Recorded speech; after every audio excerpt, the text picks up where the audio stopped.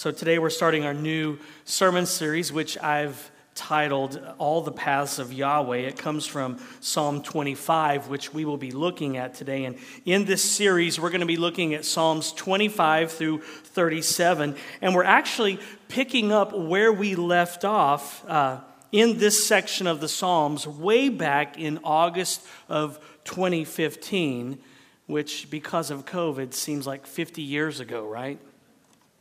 Well, if you've been here the last 10 years, we've been in a few preaching series in the Psalms. In the summer of 2013, we started with Psalm 1, and we began working our way through. We had a series called The Soundtrack of Our Lives. Then in the summer of 2015, 2 years later, we picked up where we left off and jumped back into Psalm 13 in our series, Transmissions from the Satellite Heart. And then, in February of 2017, we fast-forwarded ahead in the Psalms and began a series that I titled Films for Radio, where we looked at the Psalms of Ascent, Psalms 120 to 134. That series was interrupted by a sabbatical I took in the summer of 2017, but we picked up where we left off when I returned in the fall, and now we're going to spend this summer looking at Psalms 25 to 37, picking up where we left off back in 2015. So turn to Psalm 25, where we will see that all the paths of Jesus are steadfast love and faithfulness. And that's good news for weak, weary, suffering sinners like us. We have a good shepherd who leads us and who often has to carry us close to his heart in his bosom, as the prophet Isaiah says. We're just going to cover half of Psalm 25 this week because there's so much goodness in this psalm to try to cram into one sermon. I tried and I gave up. So sorry to do that to y'all, but honestly, I'm just so giddy with excitement to be back in the Old Testament. Because we spent almost 2 years in the book of 2 Corinthians, and then we did a series on the undomesticated attributes of God. So this Old Testament seminary major is ready to be back in the Old Testament. So Psalm 25, David will teach us how to be disciples. If David was on Twitter, he'd probably tweet something like this: fall on your knees and tell him your needs. Fall on your knees and tell him your needs. David knows that this is how discipleship works. This is discipleship 101. It's coming back to Jesus time and time and time again with all of your problems and with all of your needs. And David has learned that a lot of the problems and stresses and anxieties in life can be cured if we learn to do this one little simple thing that he tweeted out to all of his followers. So let's look at verse 1, Psalm 25. Hear the word of the Lord. To you, O Yahweh, I lift up my soul. O my God, in you I trust. Let me not be put to shame. Let not my enemies exult over me. Indeed, none who wait for you shall be put to shame. They shall be ashamed who are wantonly treacherous. So Psalm 25 is what scholars call an acrostic psalm. It just means that the beginning word of each sentence or each line continues with each successive letter of the Hebrew alphabet. And you can look at Psalm 119 in your Bible, and each little paragraph begins with each letter. So Psalm 25 follows this acrostic pattern for the most part. There's a few places where it doesn't follow it exactly, but scholars still classify it as an acrostic psalm. It's each line, it begins with each successive letter of the Hebrew alphabet. But here's sort of the structure to Psalm 25. In verses 1 through 7, David tells God about his worries.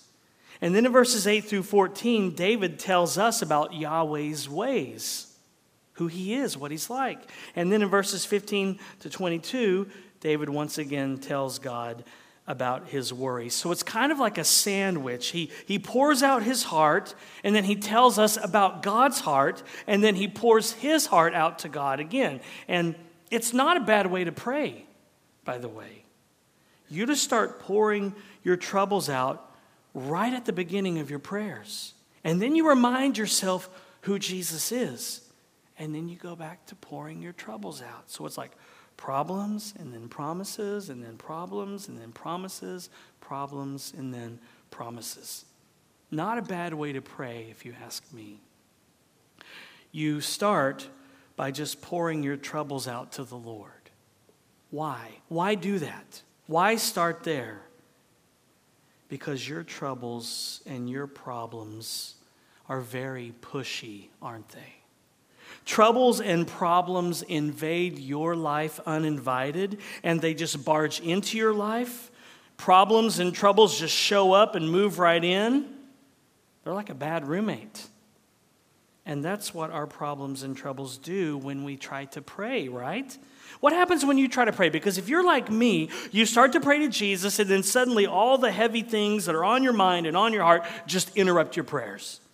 You're talking to Jesus, thinking about him, and then suddenly your troubles come to mind.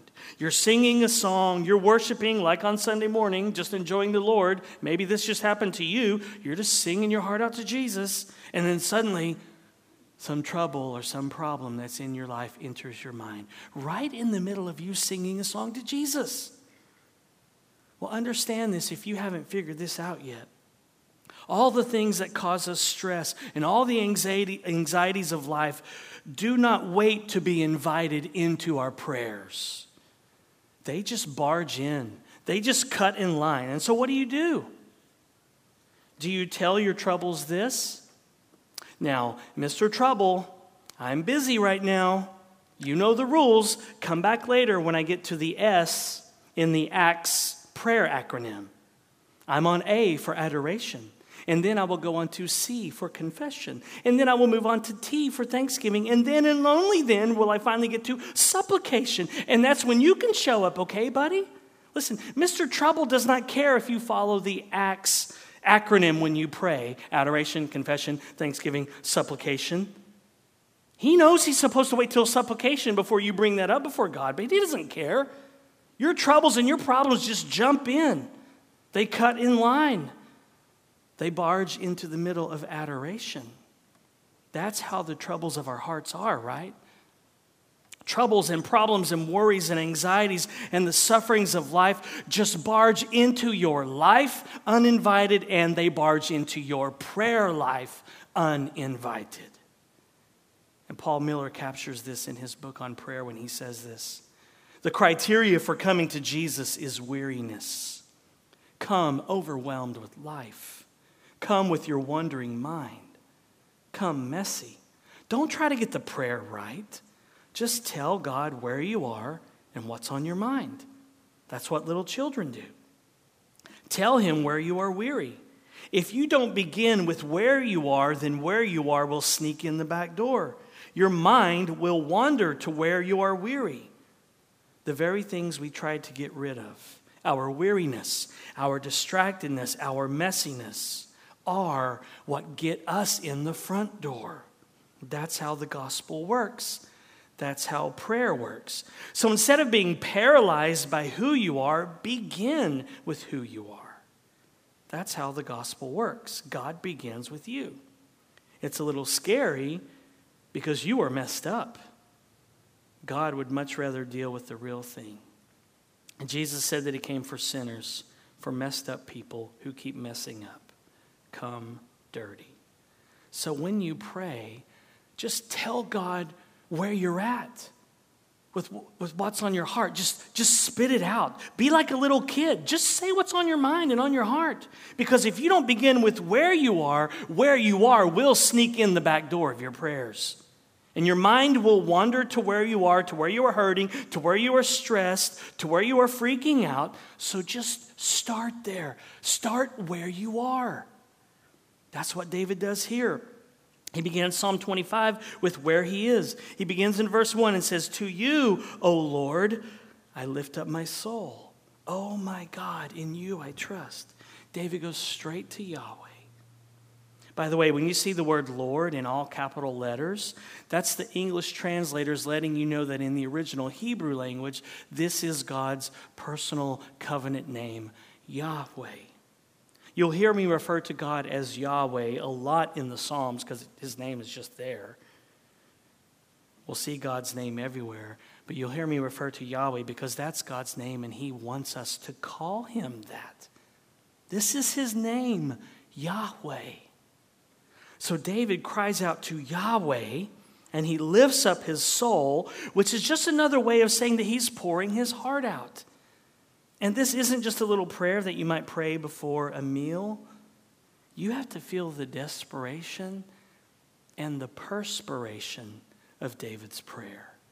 This is no small matter. He's sweating bullets. His heart is enlarged by all of his problems, so he tells God where he hurts. He tells God what he's worried about. He tells God about everything that's freaking him out. But notice that David says, "Oh my God." This is like ancient Near Eastern SMS text speak, isn't it? This is like the first OMG text ever. David sends a text to Yahweh that says, "OMG, in you I trust." And it's just 3 simple words in Hebrew that start out Psalm 25, translated into 7 words. It's, "Oh my God." See, it's personal for David. He's my God. We were just singing, Jesus, my Savior, is mine. This is a personal relationship for David. I love what Charles Spurgeon said about this verse. He said, "Already the sweet singer," that's David, "has drawn nearer to his heavenly helper, for he makes bold to grasp him with the hand of assured possession, calling him my God." Oh, the more than celestial music of that word, my God. What sweet, heavenly, celestial music are those 2 words? What sweet, heavenly music, my God. You might want to spend some time thinking over the fact that Jesus is your God, Christian. It's personal. It's intimate. He is close. He is near. But then David says, "in you." So he looks to Yahweh. His trust is in the Lord because he has nowhere else he can go. Where else can we go, Grace, but to Jesus? Who loves us like he does? No one. Well, then David says, "I trust." The Hebrew word used here for trust, batak, has the idea of feeling safe and secure. So it's a trust that brings you a feeling of safety. It's a trust that makes you feel secure. David doesn't just know things about Yahweh. He knows him personally. He feels safe and secure because he knows him. My God. So it's just 3 words in Hebrew, 7 in English. Oh my God, in you I trust. We can do this though, right? We can pray this prayer, right? If you struggle to pray, this is a great little prayer to pray. No matter what you're going through. Kids, if you're scared at night laying in your bed, you can pray, "Oh my God, I trust in you." Starting a new job, "Oh my God, I trust in you." Whatever's going on in your life, this is a prayer for everything.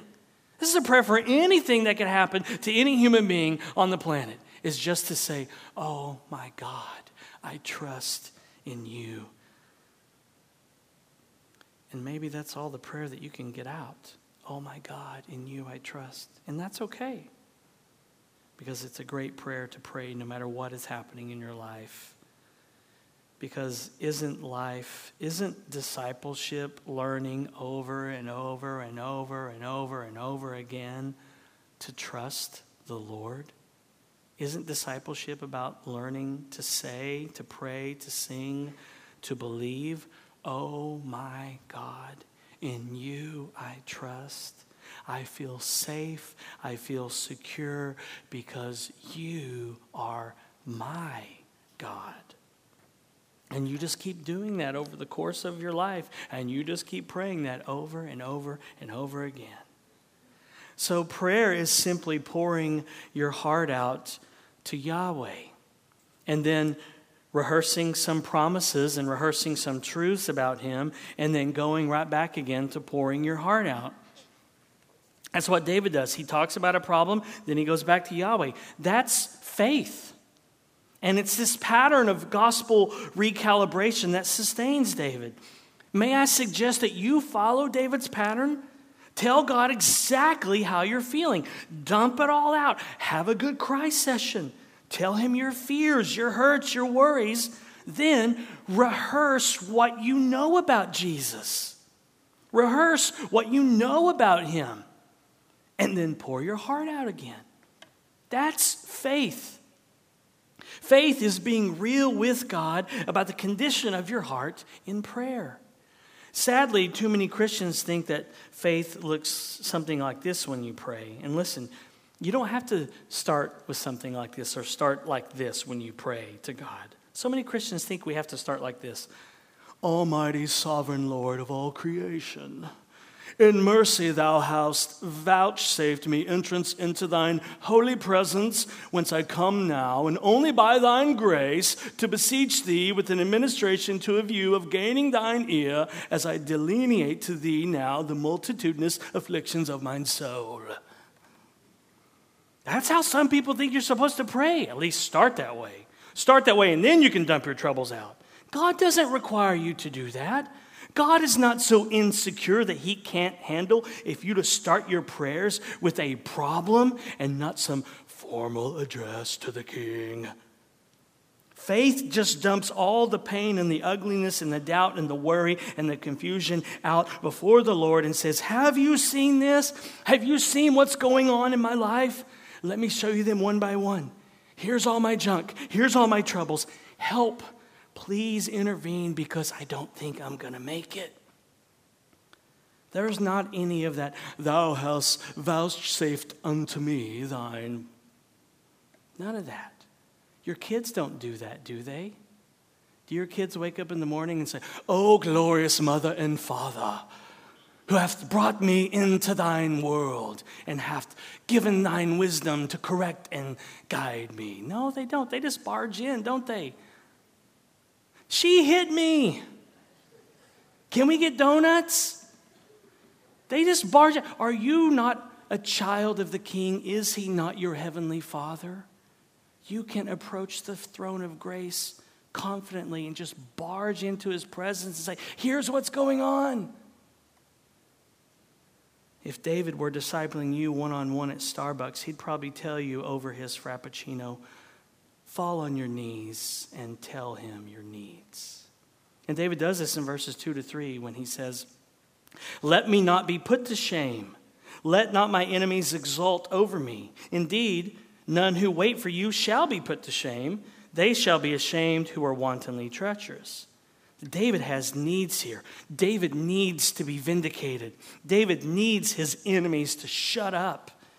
He is being harassed by some dudes who are probably mocking him, mocking his trust in Yahweh. And David asks Yahweh to intervene and to shut these guys up. He's crying out, these guys are really bothering me. They're getting under my skin. Do something, Lord. And you can pray that way too, Christian, with desperation and perspiration. David prays that he won't experience shame or have his enemies gloat over him. But then he says that he knows that those who wait on Yahweh will not be ashamed. So it's like, don't let me be put to shame. I will not be put to shame.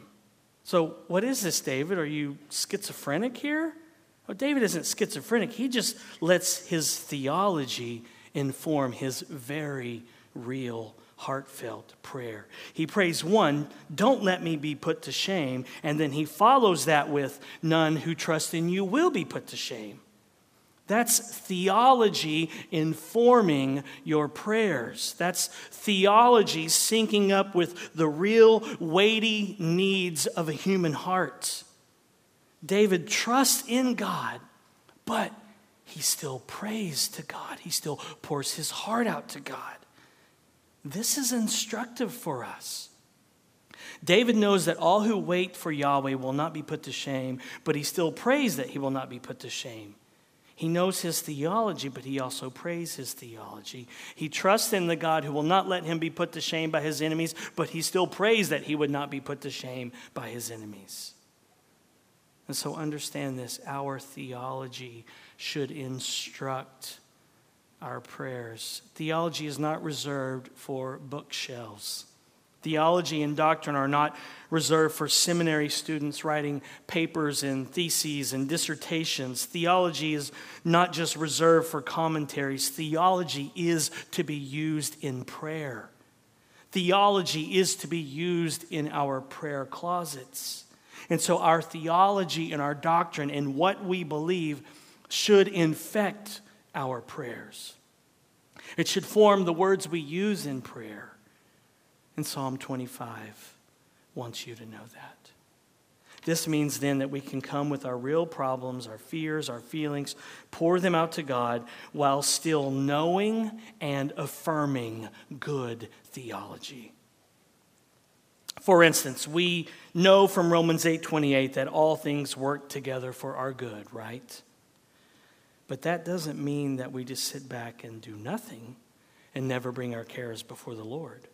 We don't just sit back and say, "Dear Jesus, I know that Romans 8:28 says that you are going to work all things out for my good, so thanks in your name, amen." No, we pray, we pour our hearts out, and we ask God to work all things for good while knowing that God does and will work all things for good.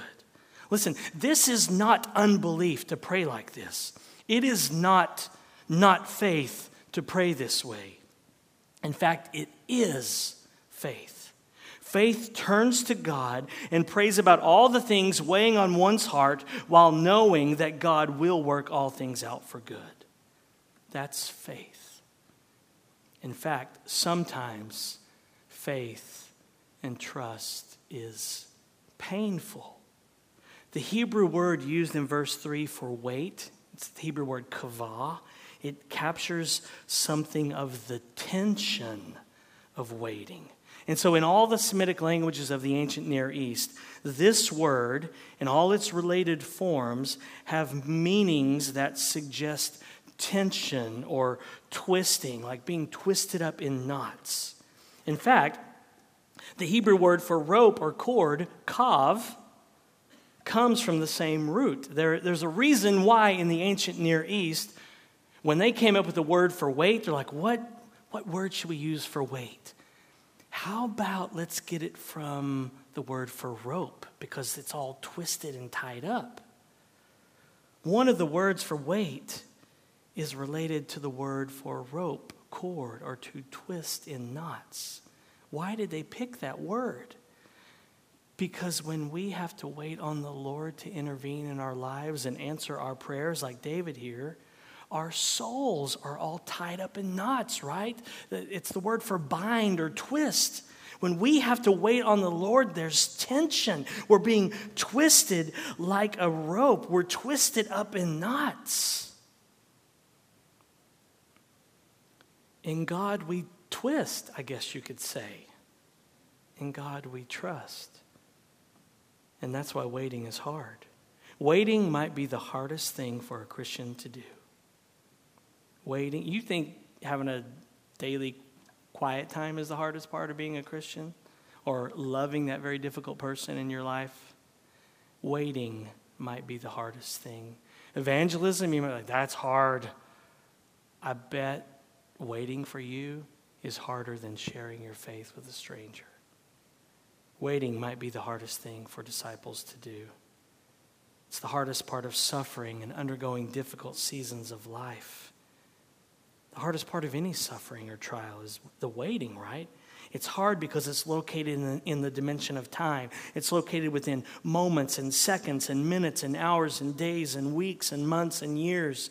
Suffering and sorrow and hardship live in time. That's where suffering and sorrow live. In clocks and in calendars. And Scripture's one-word answer to suffering is always wait. Because we would love instant relief from suffering, right? Instant relief from pain, instant relief from heartache, instant relief from trials, instant relief from hardships. Or at least that's how I always react to suffering. Always, okay? I always react that way. I want instant relief. Instant relief, instant answers, instant restoration, instant reconciliation. But that's not how this life of discipleship works, is it? The answer is often wait or twist, right? According to Psalm 25, the answer is twist. According to Psalm 25, the answer is live with the tension. The God of Psalm 25 says, trust me even when I twist you. Trust me even when I make you twist. Okay, that's a heavy thought, isn't it? So let's leave it behind for a bit, okay? It's getting a little convicting. Because I don't like waiting. I don't like living with the tension. I don't like being all twisted up in knots. So let's leave that behind. Plus, we're over halfway through the sermon and we haven't even reached verse 4 yet. I told you I was very giddy about getting back into the Old Testament, so you can't be mad at me. I'm just not a big fan of Hebrew words that remind me that the life of faith, the life of discipleship, is sometimes one of twisting or waiting on the Lord. But I know it's true. Okay, let's look at verse 4. We'll leave that waiting word behind, that twisting word behind. Verse 4, make me to know your ways, O Yahweh. Teach me your paths. Lead me in your truth and teach me, for you are the God of my salvation. For you I wait. Oh dear, there's that word again. David is not going to let us get away from this idea, is he? And now I don't like David. For you I wait all the day long. I twist all the day long. Remember your mercy, O Yahweh, and your steadfast love, for they have been from of old. Remember not the sins of my youth or my transgressions. According to your steadfast love, remember me for the sake of your goodness, O Lord. So David spills more ink on his needs here. One, he needs to know God's ways. And number two, he needs forgiveness. David wants Yahweh to make known to him his ways, his paths, which I think means that he wants to know what God is up to in his life as he's waiting, as he's twisting, as he's living with the tension. He wants to know why the things that are happening are happening. He wants Yahweh to teach him his ways.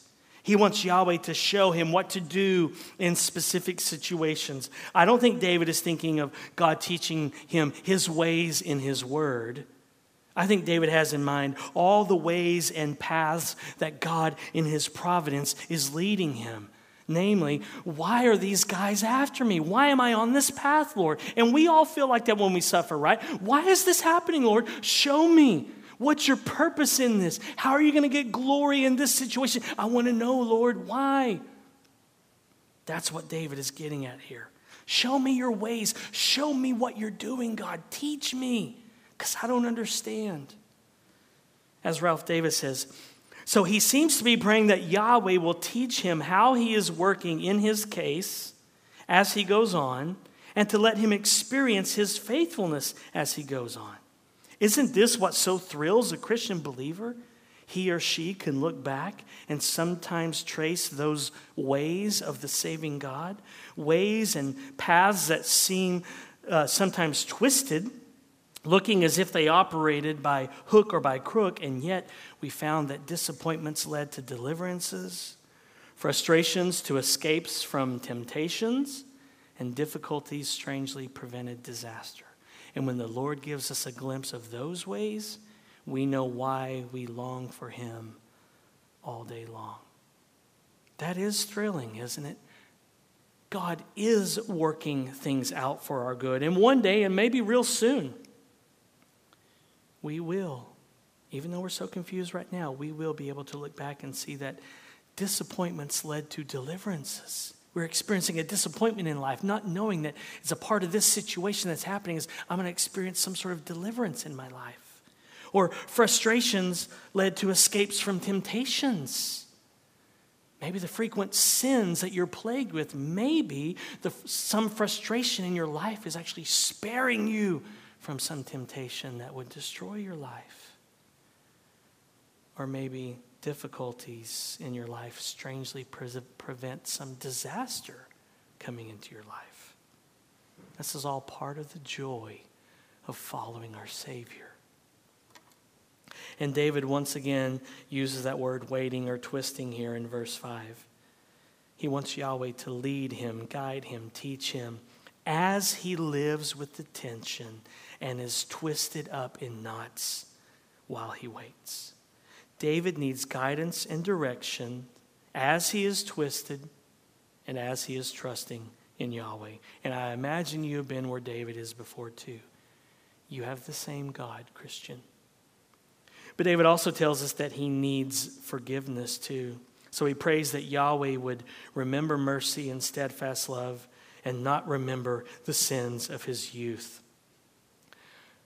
Aren't you glad that Jesus can't remember the sins of your youth? I mean, yes, he's omniscient. He knows them.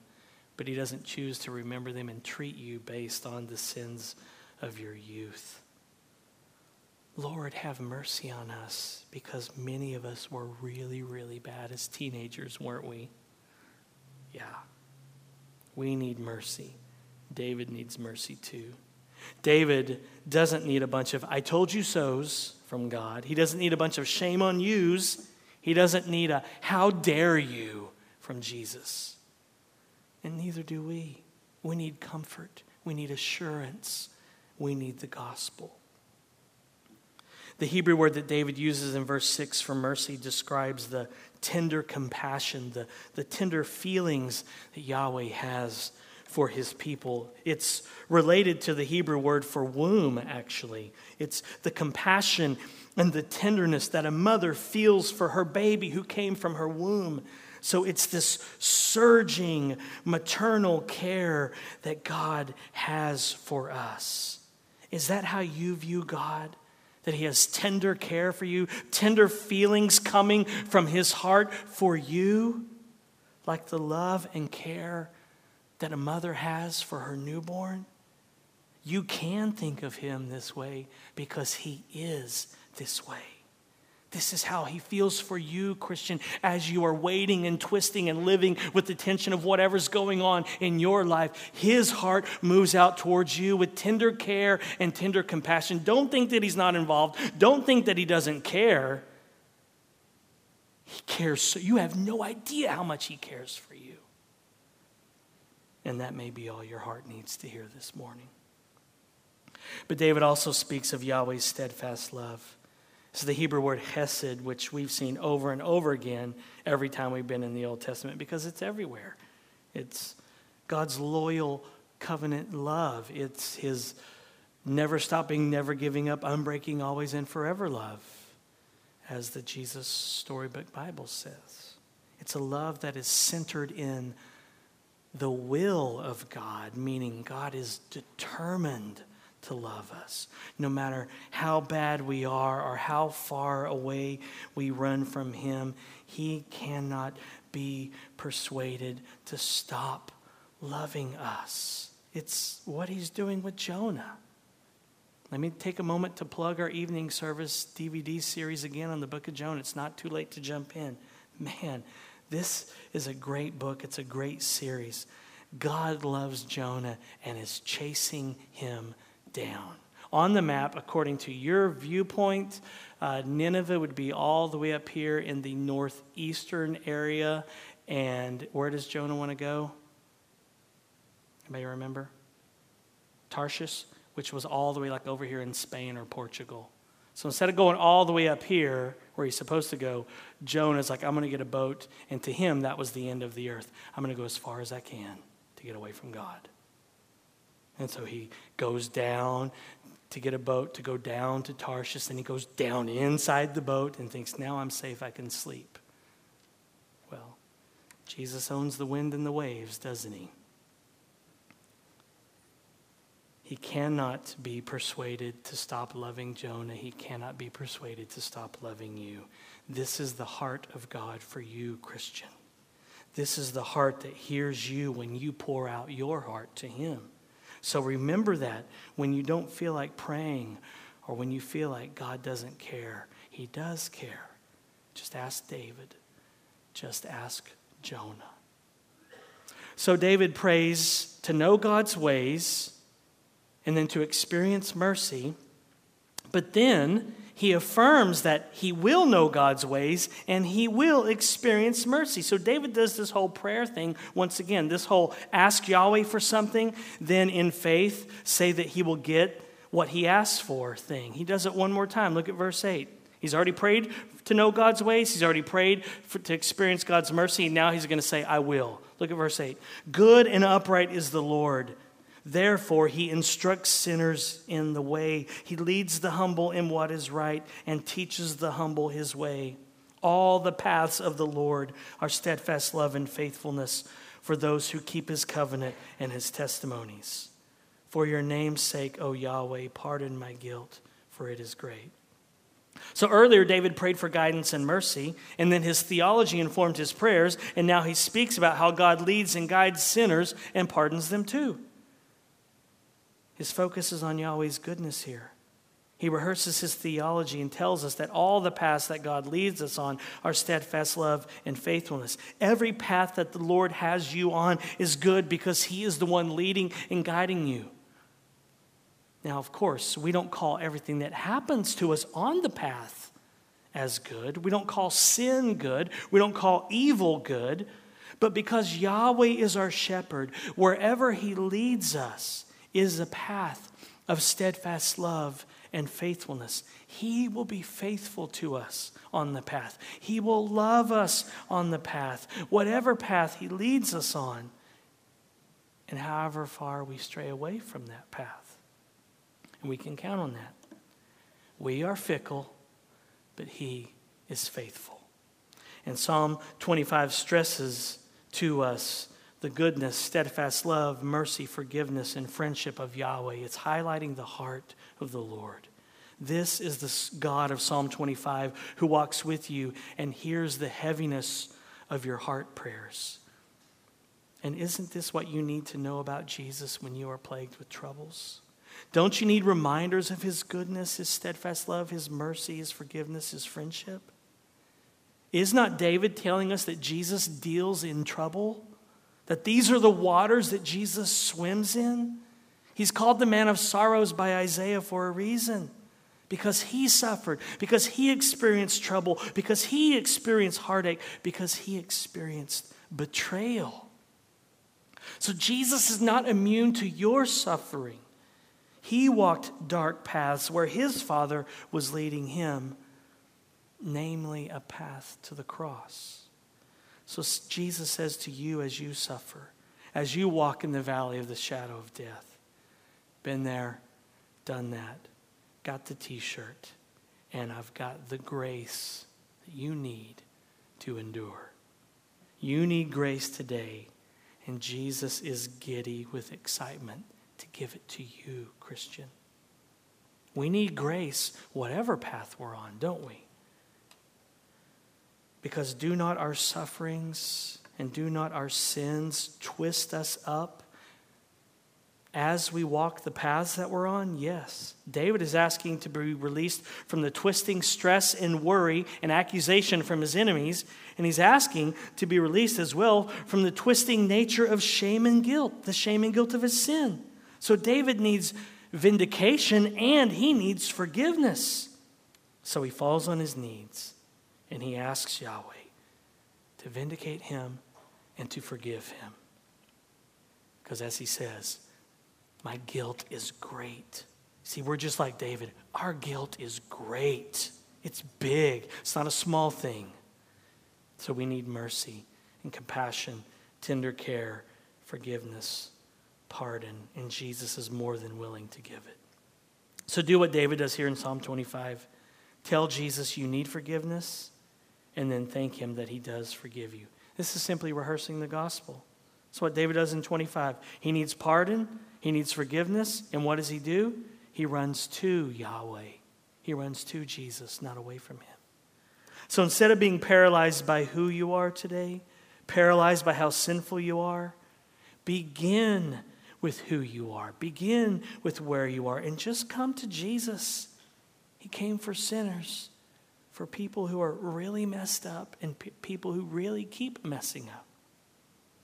So come to Jesus today. Maybe you've never put your trust in Jesus. Today would be a great day to do that. You just come and say, Jesus, pour your heart out. Jesus, I'm a mess. I'm a sinner. I'm a rebel. Please forgive me. Have mercy on me. And he will. And you will be saved. If you haven't come to Jesus, come to him today. For all of us, come dirty. Come messy. The real Jesus wants you to come messy. Come with your messed up hair. Come with your morning breath. Come looking like you've been paying the high cost of low living. Jesus knows the real you, and he still loves you, and he still welcomes you. And that's amazing because Jesus knows your heart better than you do.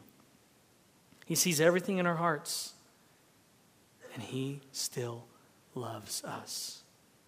So fall on your knees and tell him your needs. Just say, OMG, in you I trust. Let's pray. Jesus, we just come to you. Pour our hearts out. No formal address. We need you. Our guilt is great. Lord, we have all sinned horrendously this week. We have stressed, we have worried, we have yelled at people, family members as we were stressed. We have fought, we have bickered, we have lusted, we have coveted. Maybe even had murderous thoughts in our heart and mind, God. And on it goes, Jesus. You know. We're just trying to keep it real. We come to you today with our guilt being so great, but knowing that you are an even greater Savior. Your grace is more than enough, God. Your grace is greater than our sin. And so we thank you for loving us. Thank you that you're not so insecure that we can just dump our heart out to you, Jesus. And just tell you what's going on. And we just tell you this morning, we need you.